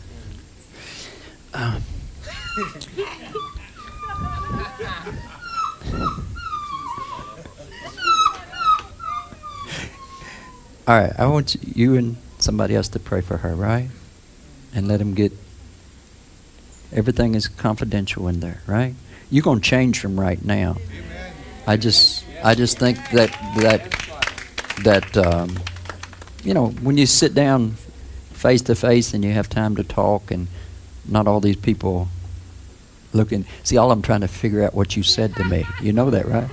They're all trying to figure out, what'd she say? What'd she say? Did she murder somebody? What'd she say? No. You've met with God today.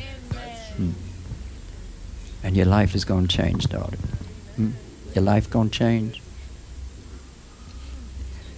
You beat up on yourself because of your weight, that's going to change. That true? That's going to change. You hear me? In fact, you said, I don't know how I got to this place. I don't know how I become this person. That true?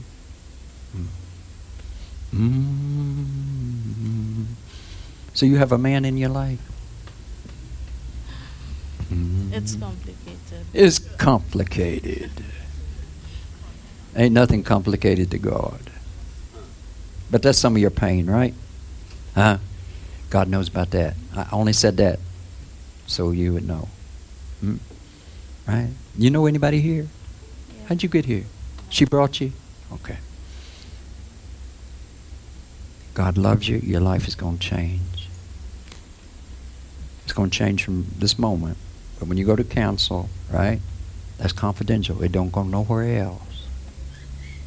Right? But that'll help you understand some things. You've cried out too much and you've suffered too much for no good reason. And it stops. Amen? You receive that? Amen.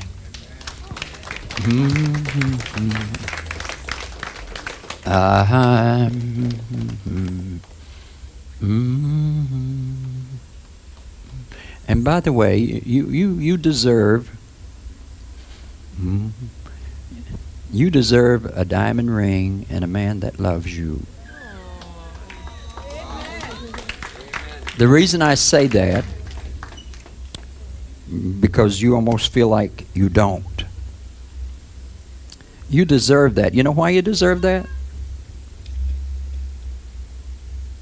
Because I say so.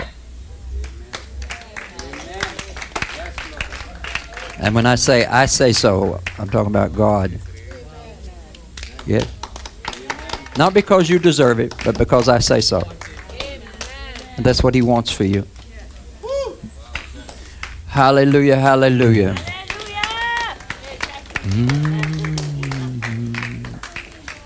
Now, if your love is religious, you would say that message is just for her. You'd say, God loves her more than me. That's religiousness. If you have faith in the Lord, the love that was been poured out there is already in your heart. Everything don't have to be spoken out in church for it to happen. We just do it so you know that it exists. That perfect love.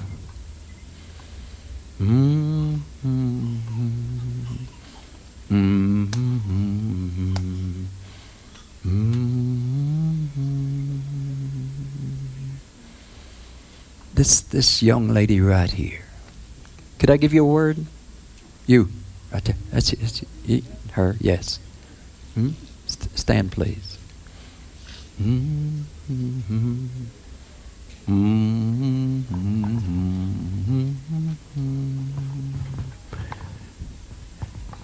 You stand too. You stand too. I like your spirit. You stand too.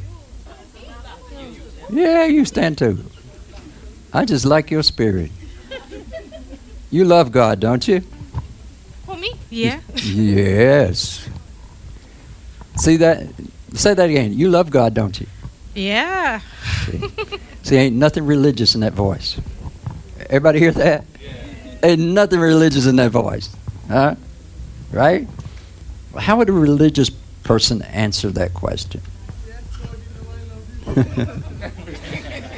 Or something like that. Yes, of course I love the Lord. You know, something like that. No. And this is a compliment. That's why I had you stand up, because it's just something, just the way you responded. So we'll see what the Lord's going to say to you. But life has not worked out the way you planned. It's a long ways from what you planned. Yeah. Yes? Yes. You used to be young and free. You still feel young, but you just feel like, nah, life ain't worked out. Yes. You used to be free. You used to feel like you had the magic touch, like, you know, things is going to go my way. You kind of made light of everything, and you just had faith in the universe. Yeah. That's you? Yes. Unpredictable. The universe is falling apart sometimes, right? Yes. I like people that are open like that. But sometimes it's only God that can hold the universe together. And sometimes we make wrong decisions. Yes. Listen, your life of joy and happiness is not over. Okay. It's just begun. You've just only found the author of the universe. Okay. Yes? So tell me, what did you used to believe in? What was your philosophy on life? I'm curious. I find it strange I keep mentioning that word universe. What did you used to believe? Can you tell me? I can't remember. You can't remember. Was you a Christian? You always been a Christian, or did you believe in other things? No, I had a stroke in my left. Say that I again? had a stroke in my left brain, and memory goes and come and fluctuates, so it's kind of hard to go All back. right. Well, we're not going to let that be an excuse, right? Yeah. Right? You said you had a stroke. Yeah. It looked like you're overcoming it. Yes. You don't have no side effects, right? I'm overcoming. Yeah. What side effects you have?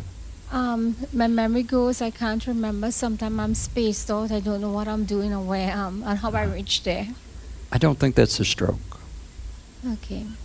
I think something led you to that, but I don't think that's it. Yes, right? I know. We're going to talk about that, Yeah. right? But You know what you were asking me? What keeps me going? mm-hmm. With God, all things are possible. Amen. And I can do all things through Christ. In Amen. Jesus' name. Amen. I hang into that. Amen.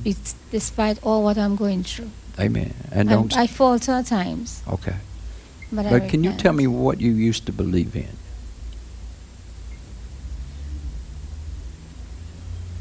I used to believe in Jesus Christ, and He used to walk with me. Always from small. Yes. I always loved Him from small. You was what? I always loved Him from small. I'm from Hindu background. My mom is Hindu. My dad is Okay. Muslim. So did you practice Hinduism? When I was younger, All yeah. right. Did you get into Yeah, everything. what is it? Astral projection. All right. There we go. Yes. There we go. Yes, There we I go. left There my we body go. and visit that place There we go. in the U.S. All right. floating There we go. over, yeah. That's what I'm talking about. Yes. That whole aspect of the universe type of thing. That's Yes. what I'm talking about, right? No Yeah. judgment here. Mm-mm. We are who we are. I didn't know what I was doing at that time. I so was young. there's no judgment here. Yeah. All I want you to know is that God is speaking to you right now. Amen. That's what I want. I want you to step out here. Step out here now.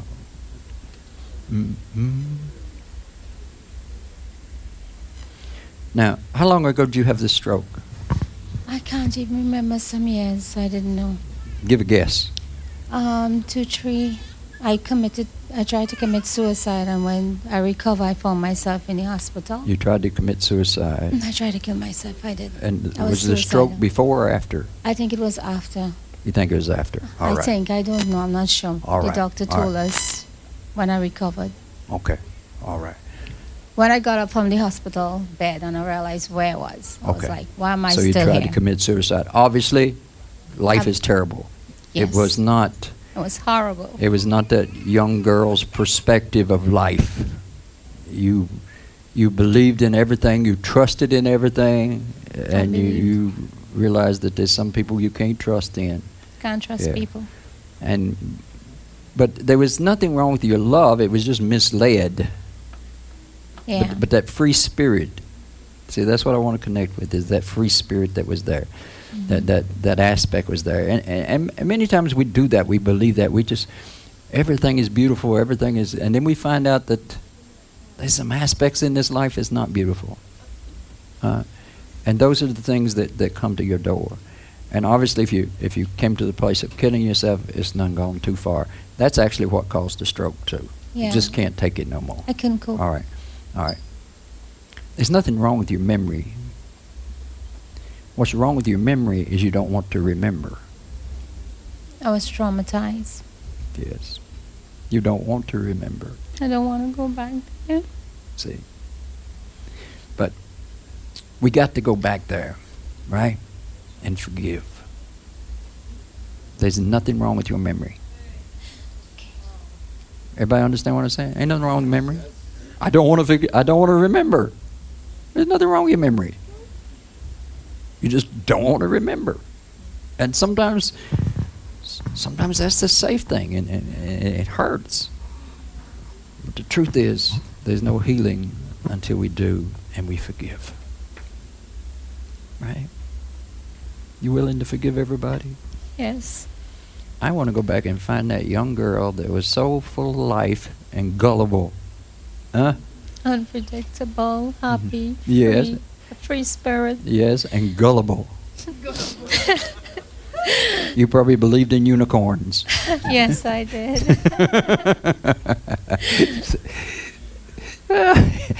I don't know about unicorns, but It's childhood things. I created And you- things still yes. make me happy. see, Even though I was in a sad situation, I All built right. and created my own world. amen. But it's time to find reality, and there's beauty in this life. As you said, when you hold on to Jesus, there's beauty in this life. Yes, there's So peace. there's nothing wrong with your memory. You're going to remember and you're going to forgive. Mhm. Sometimes it's the bad things in your life, but God brought you through it. Yes. Sometimes we don't know why God allowed us to go through things. It was our doings.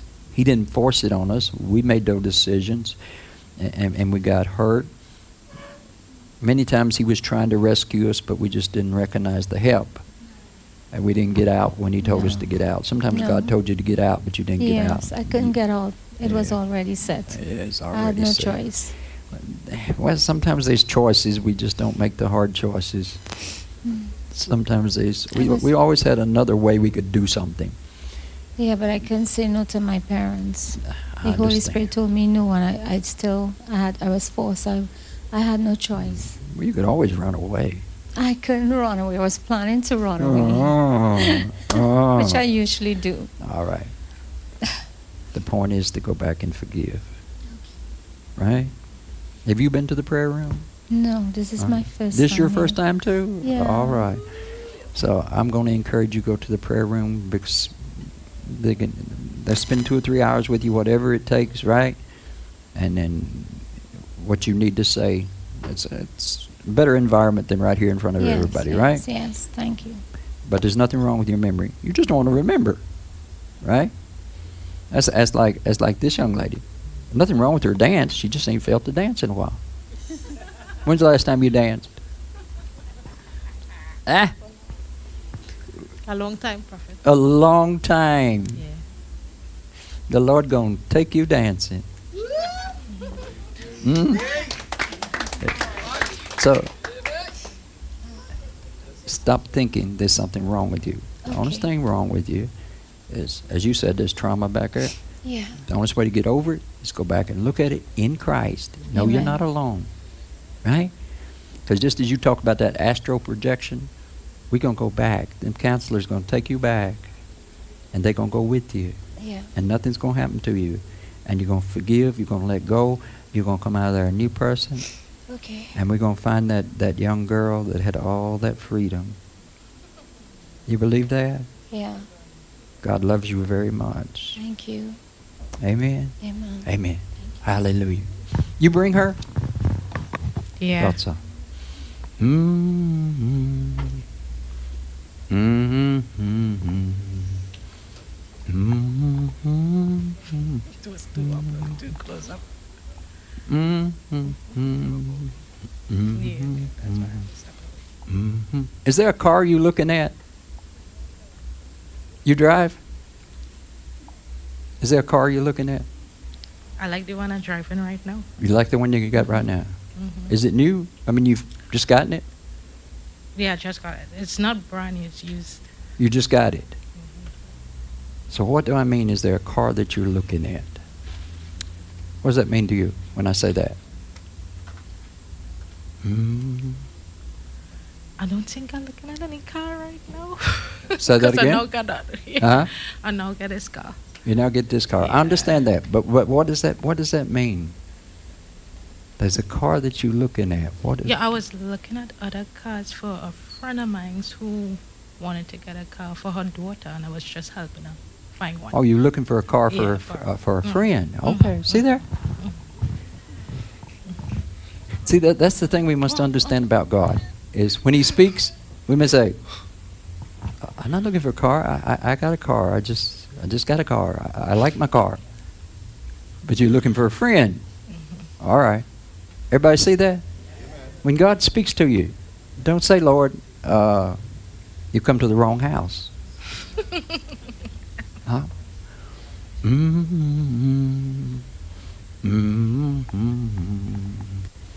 So this is a car for a friend or for who's it for?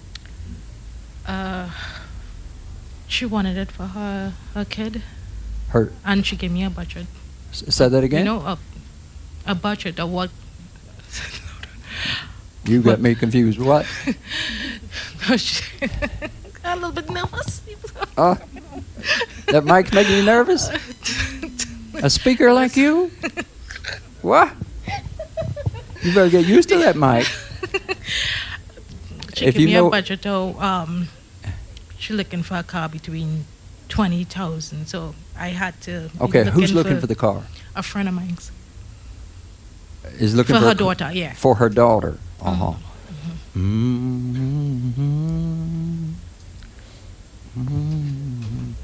But they really can't afford it. No, That's true. no. No. Because some of the cars I see was over 20. Yeah. So much so that you even thought you would like to help. No way. No way. Mm-mm. That's a big no, you know. You can't afford to help. Sorry. I didn't say you could afford to help. I said you would like to I help. could help the search. Huh? Look for the car. Find the car. Your no is way too big, you know. Your no is so big it's convincing me otherwise, you know.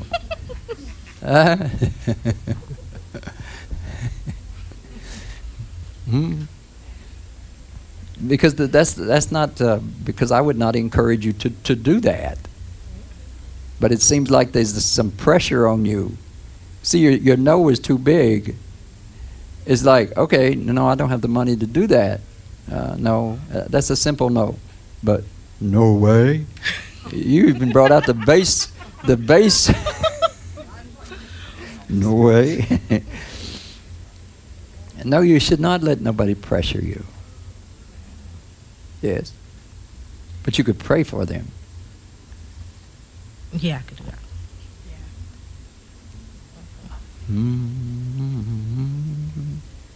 So it's for a daughter. Is this daughter going to get in trouble if she gets a car? I have no idea. I found one. I sent her some photos. Is she a good child? Is she a good child? Yeah. I met her daughter. Very nice. Uh-huh. But she's a woman. Yeah. She's a woman. Very nice, yeah. Most daughters are. No, I mean... You never know this day and time.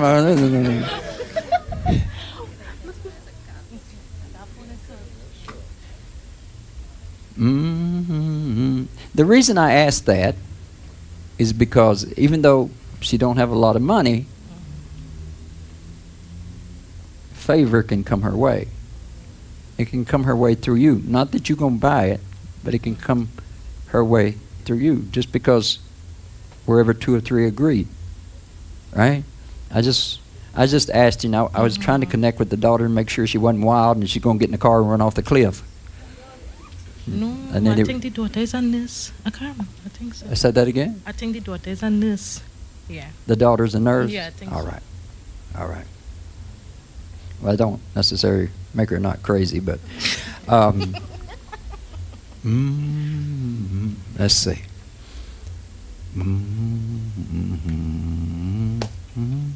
So this is a close friend of yours. A close friend? Yes. Yes. We don't talk every day, but she's a friend. Say that again? We don't speak every day, but she's a friend, yeah. You don't speak every day, but what? You come a little closer. She's my friend, yes. Come. I like you. Go. You like microphones? No. Huh? You sing? Yeah, to myself. Do you like to sing? Yeah. God's gonna give you opportunity to sing. Oh, Just so yeah, he can. no. Just so he. Just so he can laugh at you with that microphone, you know. That microphone's scaring you to death. So they have what, about $20,000 or something to spend on a car? Is that right? Yeah. All right. Are they believers? Yeah. Yeah. All right. Let's see if they are. You tell them to send me a flower, small flower. They can pick it out of the garden. They don't have to pay for it. Right? Send it to what? TT Post? What is it?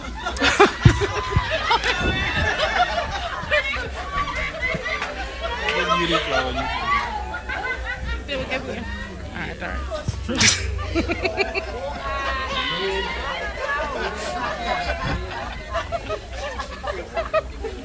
You know, you fit in here, you know. Yeah.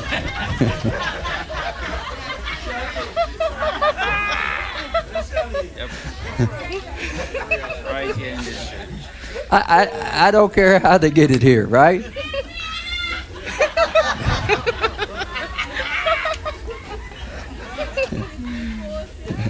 We kind of like craziness here. I don't care how it gets here. Send me a flower. Out of the garden, anywhere, it don't matter. Just send me a flower. Tell them to do that. And they're going to find favor with getting in a car. There's an older person that's going to give her a deal just because of who she is. Right? And what you and I are going to do, you're going to give her that message, right? It's up to them to bring me a flower, you know, TT Post, foot, car, it don't matter, right? But what we want to do is to bring some faith into their life, right? So they've been searching, can't find nothing, right? Now I could just speak the blessing, but I want a little response. So I just want a flower. They could send it through you, right? You coming next Sunday? Mm-hmm. Where you live?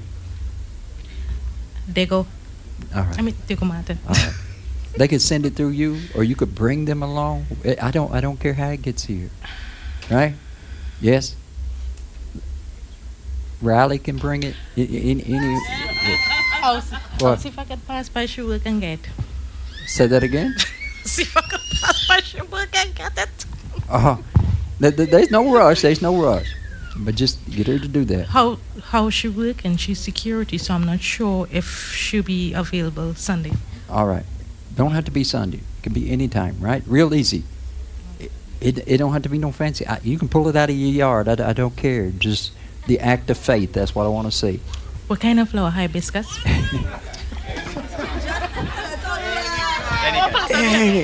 Any kind.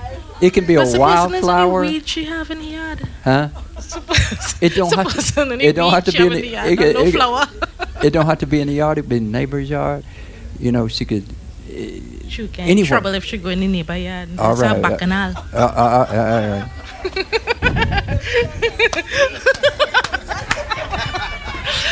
I'll talk to her. All right. Any kind of flower. Yeah.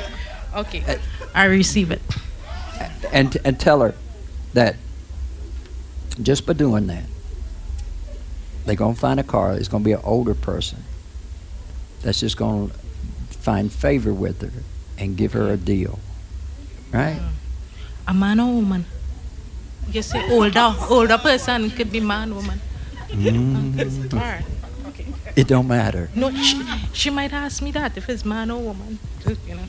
It don't Older matter. person. Oh, listen. First thing is they don't know who it is. Right. Right. Right. So obviously God has got to do some things to lead them to that person. It might come from the newspaper. It may be somebody say, "Hey, I know somebody's got something." We don't know how it's going to happen. We just know God is going to do it. All right. You got me? Yeah. We just know how God is going to do it, right? It seems to be connected to an older woman and man, but I think it's the woman that's going to do it. I'm not sure the man is still alive, but that's what it is, right? She will know the car because she's going to get a deal, right? Okay. Oh, you like to think a lot. No. I know what I asked. What color is the car? What will make? What brand of the car? What kind of car? I receive it. Would you like me to go and get the car and bring it by? I joking. Listen, you take that. That's all you need is you just take that part. Because when we prophesy, we see in part, right? I mean, I could keep looking, but that's not the thing. The thing is to build faith. Right. What I want, and this is going to build your faith as well. Just bring me a cheap little flower, and that action is going to cause a reaction so that she ends up finding this car. Good. You got it? Yeah. That's simple, right? All right. Amen. Be blessed.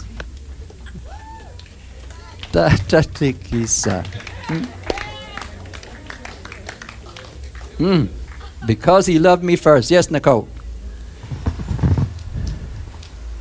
I think Nicole's going to fill you in on something right before she releases you. Listen, sometimes you don't get this all at once, but if you understand that your love is religious and you just try to love God and accept God just freely, right? You'll be surprised how much it works. Amen? Amen.